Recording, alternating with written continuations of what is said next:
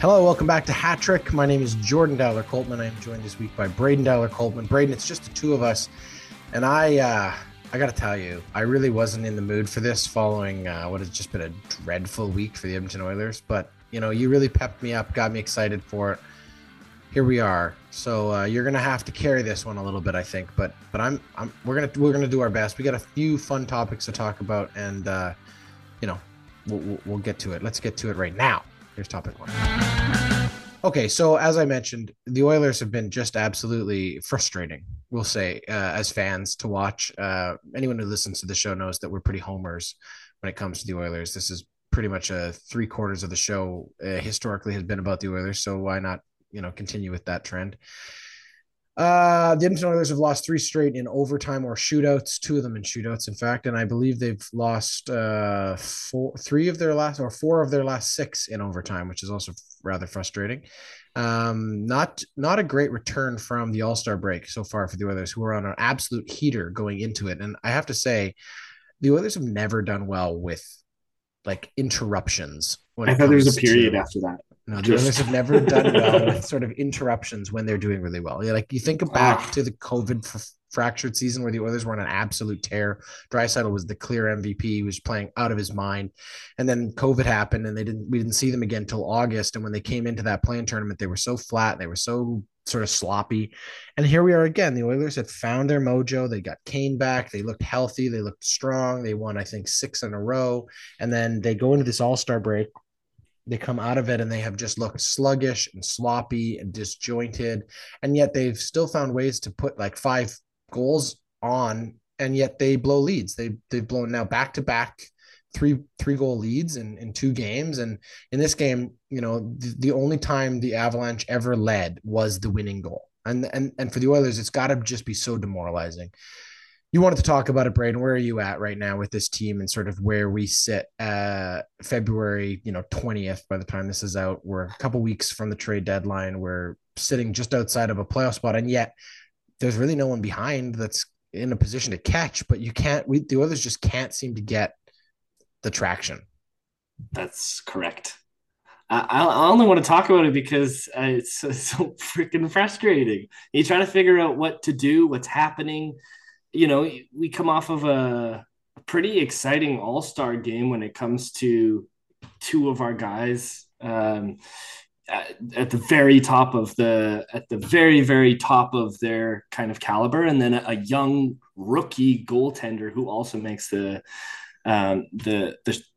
show. And coming into that, we were on streak upon streak. Like everything was looking great. So that hiatus, it's frustrating to see now Jack Campbell starting to play so well and then finding himself in these situations where he just cannot keep a lead. And no, I don't want to say it's just Jack Campbell here, because it really isn't. He has been lights out when it comes to stopping pucks, just not enough to make it so that they can win the game. I just don't know what you do. And it's such a tight spot because we know the cap is going to make for a very challenging trade deadline for the Oilers. You try to figure out all the speculation around these big contracts, these big names. We saw a pretty big one with Ryan O'Reilly going to the Leafs. And then you try to figure out how that can be your team, and with the trajectory and a domino has to fall. They're going to have to pay a steeper price than probably they would want to for impact going into the playoffs. I just want to talk about it because it's I need to commiserate on, or at least relate to another fan watching this frustrating experience. And these have not been really close games. Like they just have blown pretty solid leads. Like I'm not even concerned about the offense. It's about finishing games. Yeah, and that's the biggest thing I think that's frustrating is that you're seeing the Oilers, doing a lot of the things that we want them to be able to do well for parts of the game. In the last couple of games, obviously early, and that's been a part of the game that the Oilers had struggled with, in recent memory, was getting off to good starts. They've gotten leads, they've built up even 3 goal leads at points, and then they they just can't sustain. They can't seem to maintain those leads. They can't seem to hold on. They certainly don't have the defensive manpower right now to go to shut down hockey, which they seem to try to do in the third anyway, which I don't understand strategically. You have to accept the pieces you have. When the Oilers are at their best, it's when they're taking the game to the opposition with a very aggressive forecheck. That's when they're most successful. And they Yeah. need to continue to do that with a lead, not just when they're chasing. And they don't seem to be able to do that, or they just don't seem to be coached to do that, or they're just not doing it. I don't know. But it's frustrating because they're a team that is prone to turn pucks over at all times in the game. And so you'd think that strategically you would counter that with some better structural choices in terms of how you you change the aggression in this game.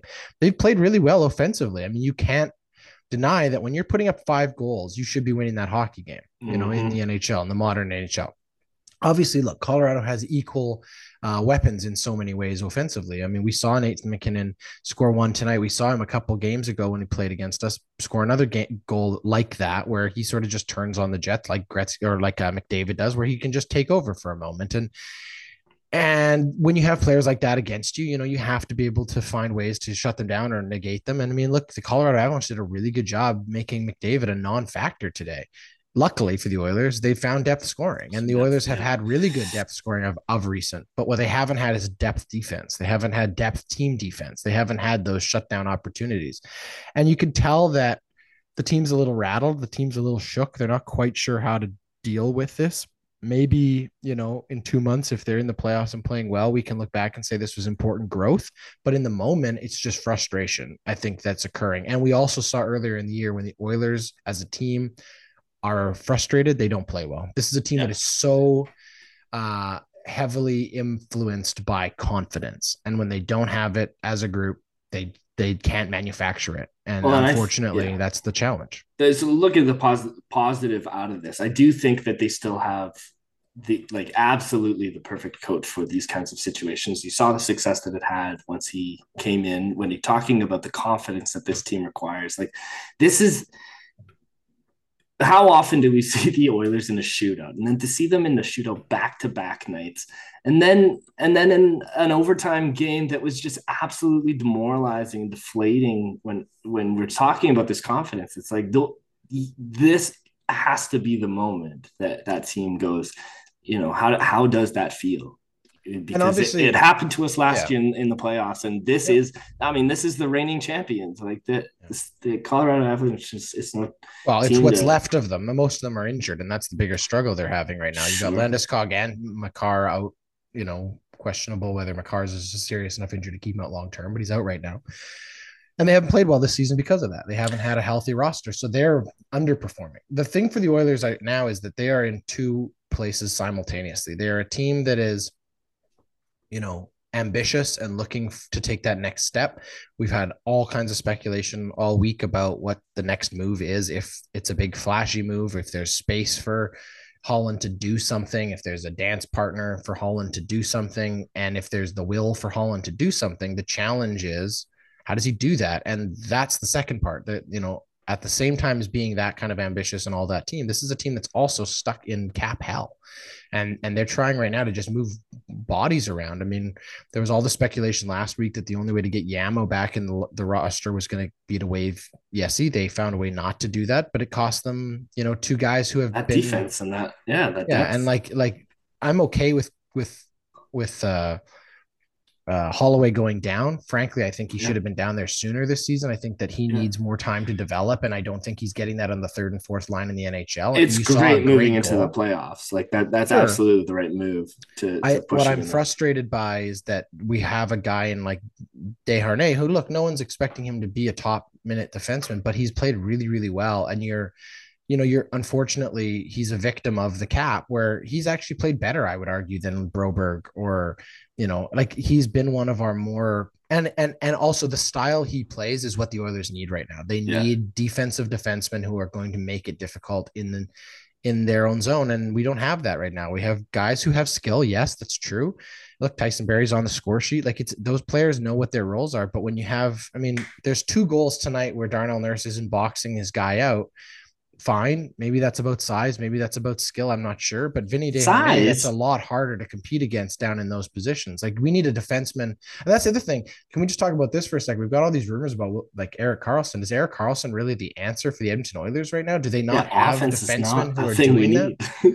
Yeah, like we need a defensive defenseman. Like we need like an Ekholm or like a Braco, yeah, a guy who's going to make it really difficult for the opposition to of play course. with them, and frankly, is going to be a better cap hit, little less like hurdles to overcome. Yes, we want a flashy move. Everyone wants a flashy move. It's fun. Look at Toronto and how much excitement and buzz comes around Ryan O'Reilly joining them. But is Ryan O'Reilly really the piece the Leafs were missing, or is it just Al piece? Right. So Well, and don't forget about Noel Acciari. This is some pretty solid depth that's gone to Toronto. Yeah, I mean, you do. You want something of impact, especially when I just am so sick of the.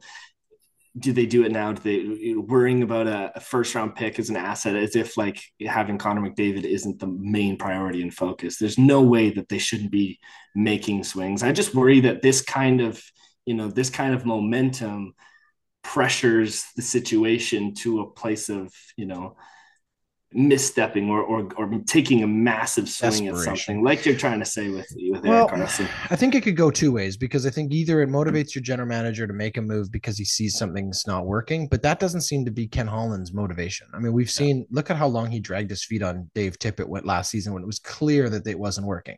This is not the kind of guy who makes a knee jerk reaction Every response year, to even in anything. Detroit, he was like Yeah, barely he's a a trade very, deadline very guy. conservative general manager. He does not want to make his moves there because he knows he can get burned. The reality is, right now, the Oilers may get burned if they do nothing, and Uh-huh. they may get burned if they do something. So he has to be cautious, and he is being cautious, obviously. But the reality is, I don't think the answer's in the room for the next step. And that's the challenge. They have to figure out how to get something to work. And I'm not sure how to do that. And I'm not sure they know how to do that. That's, I think, the equally frustrating part inside that room. But we're gonna see. We're gonna see what I guess happens there. Final thoughts on this one? I think Jack Campbell can still be trusted in net. Like, I don't think that this is at all a consideration around how he's No. been playing. I do think it was a good move to kind of ensure that his play was able to get in, only in so much as like Stuart Skinner is a clear bona fide all-star, and to kind of give him still an opportunity to be in it. I Yeah. just like those are the guys you have to rely on, and I'm not at all concerned about the goaltending situation this year. No, I think the Oilers' goaltending is fine. I think that both of them have space to play better. We've seen them play better even this season. But at the same time, you look at, like, let's just use today's game, for example. I mean, there's at least three of those goals that Jack Campbell either didn't see or had no chance at. The other two, he probably wants back. Or in the third one in overtime, I mean, that's a weird situation. It's 3-on-3 at the end. Everybody's pretty exhausted. You're, at altitude, la, la, la, la. I thought he played fine. He played well. He played at an acceptable standard, we'll call it. You know what I mean? And he has been playing at least that well recently, not like earlier in the season where he was struggling. And there's a very big difference. You're right. I think the Oilers' goaltending is not where we need to be focused. It's defensive play, both from their defensemen and equally from their offensive players that need to continue to contribute more defensively. I don't need to see Leon Draisaitl turn more pucks over at the blue line. That's unacceptable for a guy at that level. You know what I mean? So Yeah, yeah. anyway, let's leave it there for now. That's topic one. Topic 2 this week is brought to us by the Ordinary Podcasting Network's merchandise store. You head over to ordinarypodcasts.com right now. You will see that brand new merchandise has been dropping for the last week and a half. New items for a couple of our biggest shows are available now. You can go find a awesome sweatshirt and hat combo for running down the clock. And the MCU and Me podcast has a whole bunch of t-shirts. Trust me, there will be spoilers. Head over there today to grab something to represent your favorite podcast. All right, let's jump to topic 2. Now, I know you and Christian have an episode coming up this week about basketball. We're well over halfway in that league as well. Lots of big trades that have gone down. Obviously, the Durant to the Suns was a huge thing. And Kyrie, there's lots of moves that have happened and lots of deals being done. The trade deadline in the NBA falls before the All-Star game, which is always kind of interesting, or at least what has been this year. The All-Star game went this weekend. We've talked about All-Star games already this year. We talked about the NHL one and the Pro Bowl recently, and we both kind of agreed that they're a little silly. Can you tell me why the NBA is or isn't better than the other All-Star games, or is it as equally perplexing? I think it's much better than the other uh, All Star games. I think that what the NBA does so well is it's a team or it's a league that really focuses on the individuals, the players, like who they are, the personality, the culture is very much influenced by who the role models of the league. But then also they take into account what the fans want and the consideration of that, how this all-star game has evolved, even how the NBA has evolved, even in the last 10 years to be a lot more fan oriented. They're always kind of tinkering with how they want to do it. We've seen North American players versus European players all of a sudden kind of shift into this East and West, and now more into a schoolyard pick, which eventually turned into what we saw this weekend, which was they're going to make the picks the minutes before the game, which it's much more fun. There's a an interest. We get to see kind of the fun of the game itself, and then they kind of change, like each quarter is it's not the rules of the game. I just think there's so much more fun that they do, even with the skills comp. There's just a lot more, yeah, a lot more fun. The Okay, one so let's thing talk about before. Okay, give me your one thing. Oh, I had one contest that I think we should that the NBA should really consider for next year, but maybe I'll leave it Like to a the new last. skill. Yeah, I'll leave it to the last. Okay, well, let's talk about the skill competition for a second because I do want to get your thoughts on all of this. So the skill competition obviously really is. I don't even know what two like most of the events are. There's two main marquee events, obviously, every single year, and they've become very iconic because a little bit like the home run derby or something. Like they've done a very good job of marketing and selling it. And we've seen some very iconic dunks. We think of Vince Carter and the whole like it's over, and used to have superstars in those competitions. That's kind of also gone away.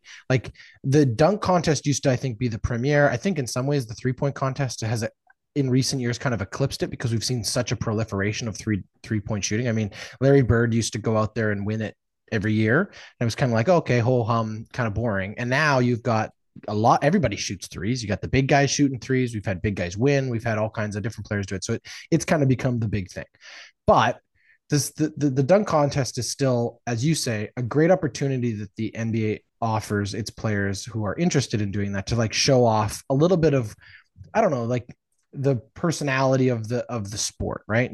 It's not to call it the entertainment street ball, but like this is a part of basketball that doesn't necessarily exist the same way in our other mainstream sports, which is the that creativity everywhere across North America on hard courts in schoolyards and at community parks and wherever else, there's guys and girls out there every single day playing relatively competitive basketball pickup games, right? Anybody who's out of a certain height tried a cool dunk or tried to played horse and done some weird trick shots. Everybody gets a concept of it. So now you've got the best in the world doing it.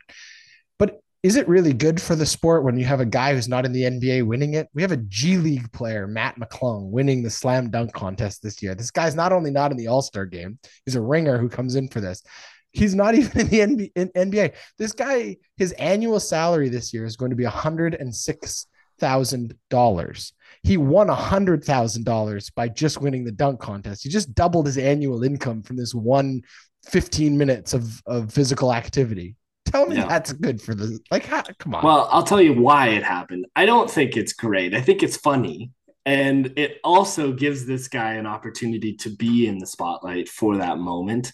And after the dunk contest we saw last year with a handful of actual NBA players, it was an embarrassment. It was a terrible dunk contest. And after that happened, people were like, shit, I don't want to be a part of this. I don't want to do that. Now, that's not where NBA players said, I don't want to do this. I think forever NBA players went, this is a very intense, high skill pressure event that takes place. But elite players used to do it. Jordan did it. Yeah. Vince Carter did it. It was a different era then. We had years where we had like Howard doing it back then, That's right. and even in recent years, like Aaron Gordon and That Adam was the best Levine were dunk contest of phenomenal, all right? time. 2016 in But that's what Toronto, I mean. hands Like down the those best were contest. NBA And the wrong players. person won. However, you're right. You're right. We do want to see that. We absolutely want to see that. But you ask any of these guys, and they did in the All Star game this last weekend. They asked the guys, "Will we ever see you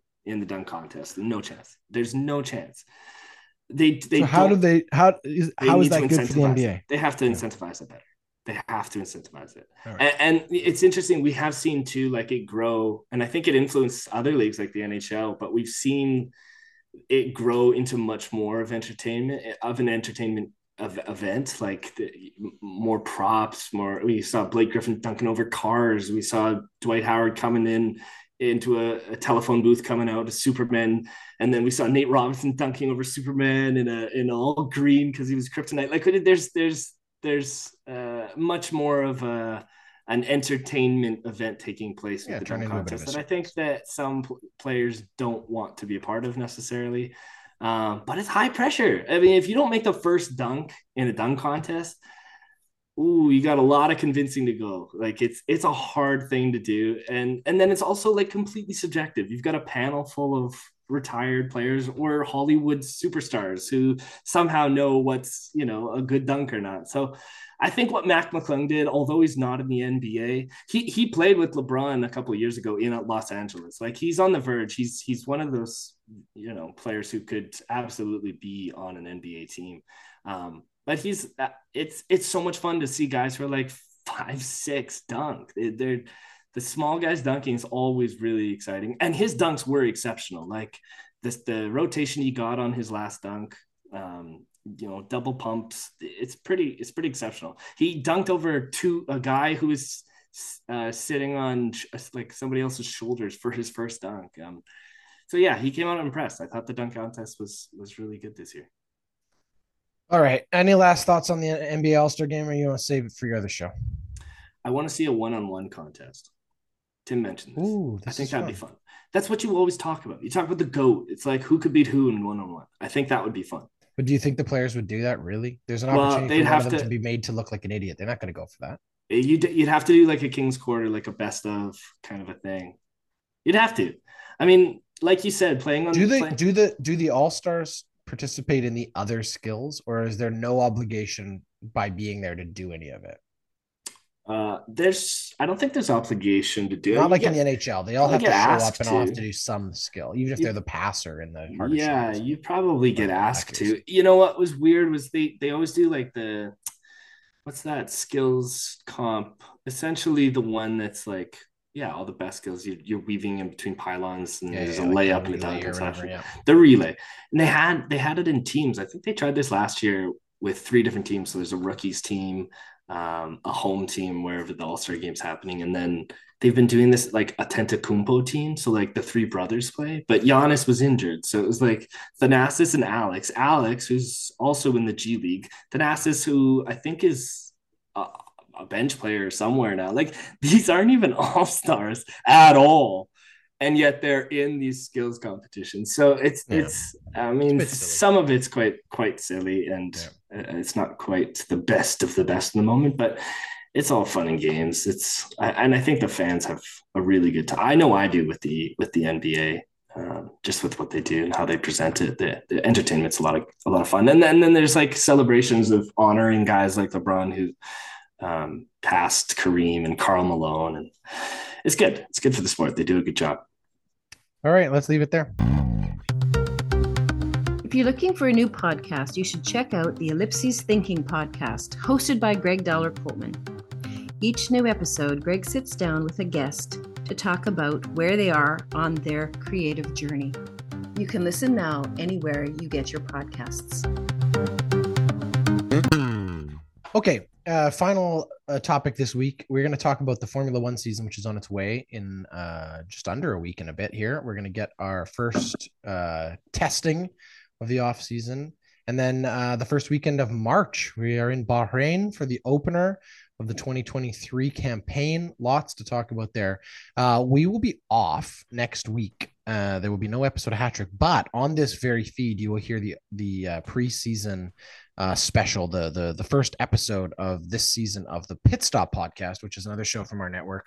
Tyler Walzak and myself will talk Formula One. We'll run you through all the teams, but Braden, as an alumni, as the original host of Pit Stop, you're stepping away this season due to just. I'm retiring from the F1 broadcasting. But we wanted to give you the first crack at talking about this off season with me here and talking about what we know about the teams, the cars, everything going into this season. So we thought we'd spend one topic with just the two of us, because Elliot doesn't know what the heck he's talking about when he talks about Formula One, and he just keeps going on and on about Red Bull. So we don't have to worry about that. Let's start here. For you, what are you most excited about or looking forward to seeing as we get the season underway here in a week or so? The cars, baby. I just love the liveries. It's all very fun to see a new design on a car. Big fan of the McLaren car, what they came out with. The Google Chrome wheels are pretty fun. I don't know, man. Like I really haven't been following too much of any updates or changes. I'm super excited to see some of the new race drivers, Piastri. It's always fun to see a driver that you're familiar with in the new seat, Pierre Gasly, the French connection at Alpine will be kind of cool to see. And then I think just to like off the hop, there's no real understanding of who's going to be at the top or at the bottom or in the mid. So I'm pretty interested to see kind of how the grid lines up as we progress in the early part of the season. Are there any major upgrades to the cars this year? Like last year was pretty big when it came to trying to deal with the porpoising and most of the car design was quite originated or original. Yeah, so we had a new set of regulations last season, which obviously remain in effect, and we've had a few minor tweaks to them, but the major look and feel of those cars, the ground effect, all of that remains. This is what they'll be with now for the foreseeable future until we find out when the next set of regulations will come in. 2026, we'll see the biggest change, which is when we're going to our new power unit regulation change. So that's when we're going to see the new engines. They're going to be more efficient. They're going to be a whole different system of power for the vehicles. That's why we'll get partnerships like Red Bull and Ford coming in. We know that Audi is going to be joining the grid as a power supplier. So there's lots of different news that'll continue to trickle out about that. But as far as answering your question, not really yet. We don't have a lot of major changes to the regulations, but one of the biggest changes goes to the first thing you mentioned, which is liveries. The biggest thing you're going to notice when you take them all in totality is the amount of black. And it's not because they're being painted black. It's because every single team has recognized that leaving the black carbon fiber unpainted will help them reduce the weight of the car. Yeah. Shut up. So Mercedes, get out of here. Really? Mercedes, for example, has gone back to the all black livery that they had for 2 years as a response to the Black Lives Matter movement. But it's only partially because they like the black livery. A lot of it is strategic. Wow. Reducing the amount of paint on the car is a dramatic weight loss. And most cars, including the Mercedes, were overweight last season in terms of what their expectations were. Drag was increased, all of that. So what they've recognized is that by reducing that amount of paint, having portions of the bodywork that are basically just raw black carbon, they are reducing the weight. If you actually look at the Mercedes car, the only part that's painted is basically a stripe from the nose all the way across the top of the bodywork. The entire sides, all the side or lack of side pods. I'm looking at it. There's a side here. There's no paint on those. There's a green strip on the side. Okay. Oh, sorry. Other than the green strip. What the heck? Green pin striping. That's it. But a lot of the bodywork's not. That's why Haas has gone with a very much more black. So for the teams that don't have that, like I'm looking at Alpine, still quite blue, and Aston Martin's got its green, and Williams blue. We will see whether or not there is an advantage or disadvantage to that. Wow. But those were actual strategic decisions. Do you think that's actually paint though, or did they use vinyl? Like, can they go with something lighter to? I'm sure it's the lightest paint that they can work, but it is paint.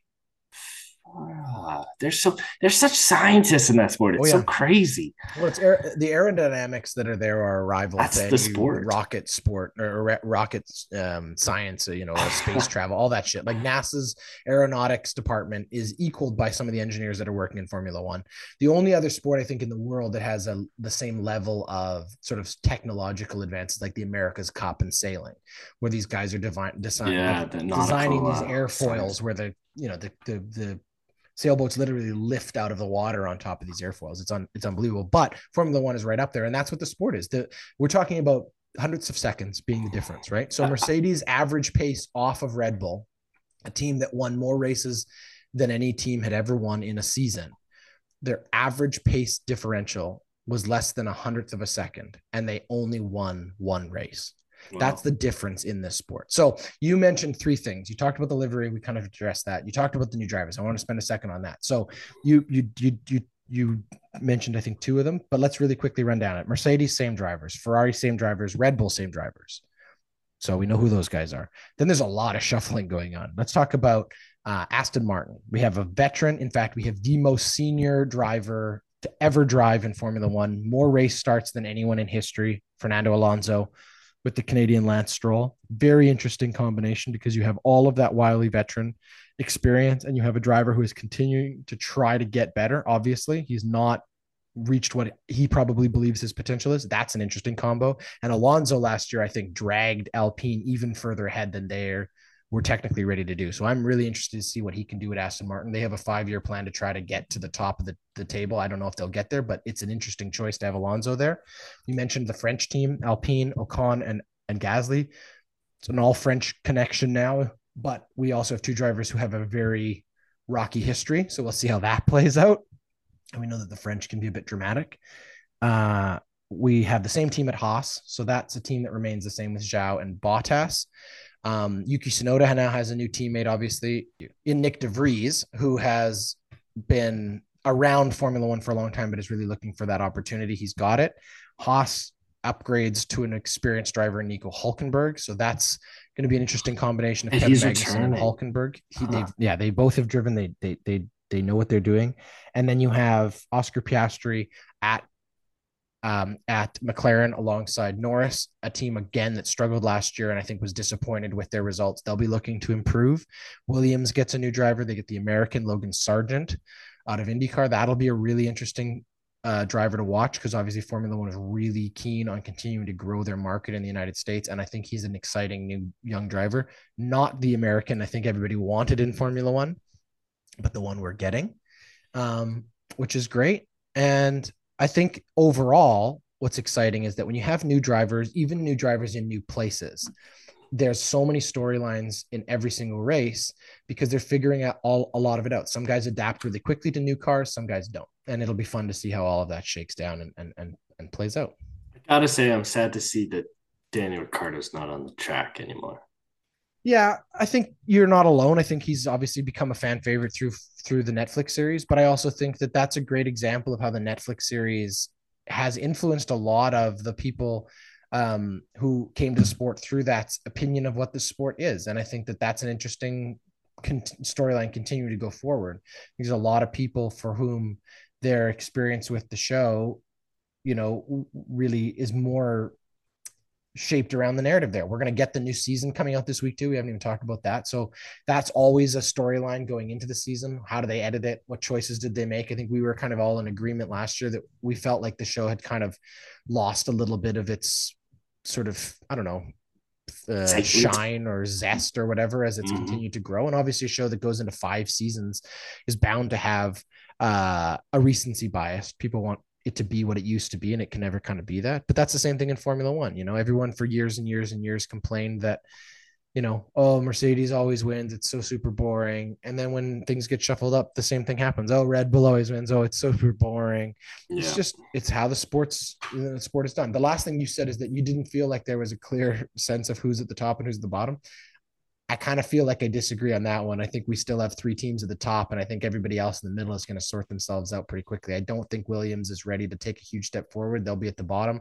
The big question for me is whether or not Haas can rise, because I think that they have been in 3 years of purgatory trying to figure out how to get better, and I think that they have potential to do that. They have more experienced drivers, and we saw some just moments of optimism from them. But it's going to be a fight between Red Bull, Ferrari, and Mercedes at the top. There's no question about that. There's nobody else right now who's poised to get in there. The question is, is Red Bull able to maintain the momentum that they carried through last season? Did the lack of wind tunnel time as the punishment for being over the cap in 2021 hurt them? Or will they pick up right where they left off and be dominant? And then the question is Ferrari ready to take the next step? They have a new team principal.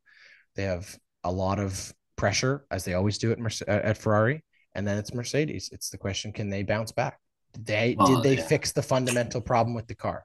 They found a lot of success late last season, which tells me that without changing the floor, which we believe is the biggest problem that car had, they found other ways to be fast. They won a race. They competed in the last couple races.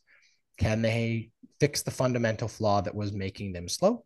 And can they win some races? Is George Russell ready to push Lewis Hamilton to become sort of the top dog there, or is this Lewis's chance to get back on top? And that's the big storyline for Mercedes. So I'm just worried that Red Bull's just gonna run away again. Like Ferrari came out so hot at the top. That's the reality, but we don't know. I think it will be very interesting. It always is as we come out of the winter testing, which we're going to get here in a week, to find out where the teams are. We know Mercedes had some problems at their shakedown with their engine. Have they fixed that? Will they be ready to go? We were also told that they are going to have a lot of early season upgrades, so that'll be interesting. If they start slow in Bahrain, how quickly can they get the pace? And we also have no idea what Red Bull's going to bring, because they actually unveiled last season's car with new livery. There was nothing functionally different about the car that they presented. A lot of teams present a car that looks a lot different. We know Mercedes has made some changes because it's visible on the car. Haas, lots of changes. The most interesting one, I think, is the Aston Martin, which is radically different. It's almost a completely different concept. Their side pods are ripoffs of Red Bull. Their front wing is a ripoff of Mercedes. Their tail wing is a ripoff of Ferrari. They are trying a whole bunch of new things. There's very little of last season's car still in that design. Whereas a team like Red Bull literally brought out last year's car, put it out there, and pretended like it was this season's car. We have no idea what they're actually going to give us. And, they're the front runners. So anyway, do you want to make some bold predictions? Who do you think wins the drivers and constructors championships before we've even seen the cars on the track? Okay, let's do it. Last year, I was wildly wrong in my anticipation that McLaren would be on podium 75% of the season. I think they'll have a much better season than they did last year, McLaren. But I think let's go driver. The driver, I don't know how I can't. No, I'm going to go against the grain. Verstappen's going to fall. Hamilton will come back on. Wow. Yeah, Hamilton will win this. Wow. That's it. That's it. Come on. The only way that works is George Russell is the ultimate wingman. So that's a fascinating storyline.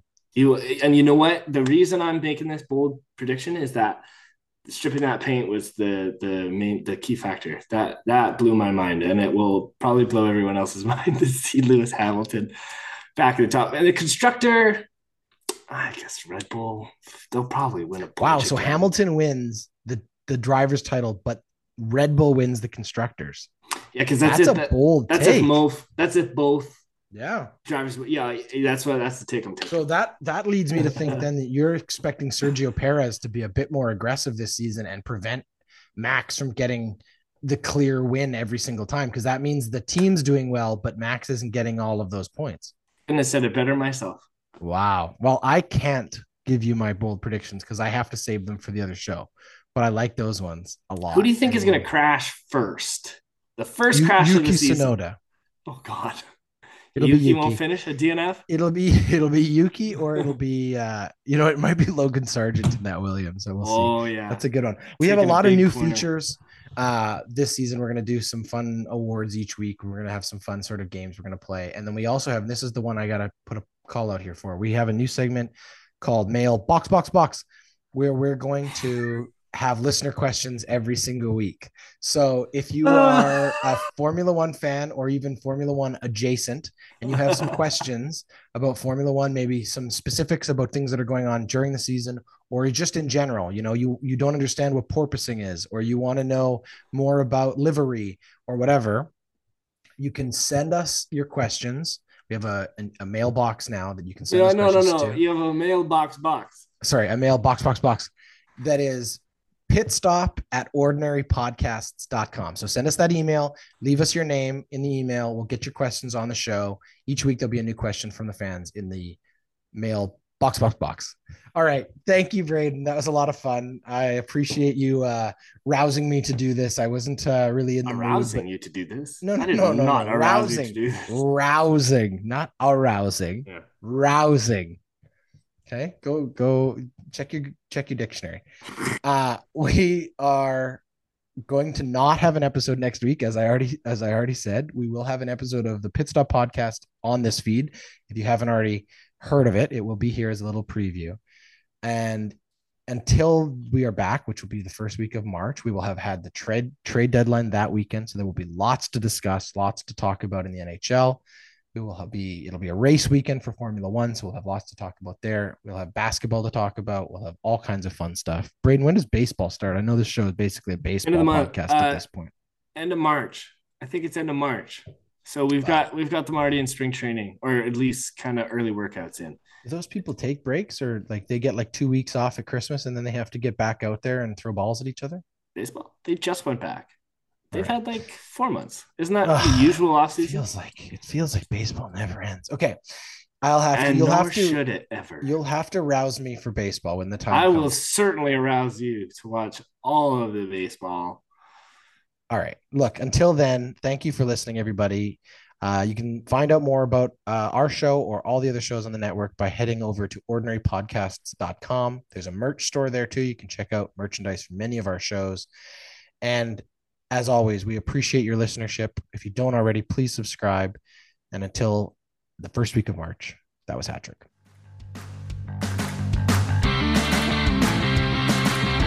Hatrick is a member of the Ordinary Podcasting Network.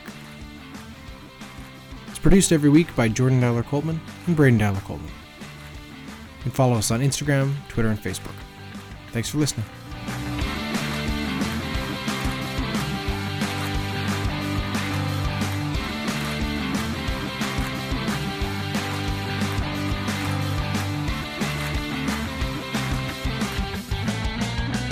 The Ordinary Podcasting Network wishes to acknowledge that the lands on which our conversations take place include Treaty 6 territory, the traditional meeting ground and home for many Indigenous peoples, including the Cree, Dene, Saulteaux, Blackfoot, Métis, and the Nakota Sioux peoples, as well as the unceded territories of the Coast Salish peoples, including the territories of the Musqueam, Squamish, and Tsleil-Waututh nations. We acknowledge the many First Nations, Métis, and Inuit whose footsteps have marked these lands for generations. And we extend our appreciation for the opportunity to live, create, and share stories on these territories. The Ordinary Podcasting Network intends to engage in conversations and dialogue which acknowledge that reconciliation is not a destination, but a journey, and that we remain committed to practicing our craft in a decolonized space.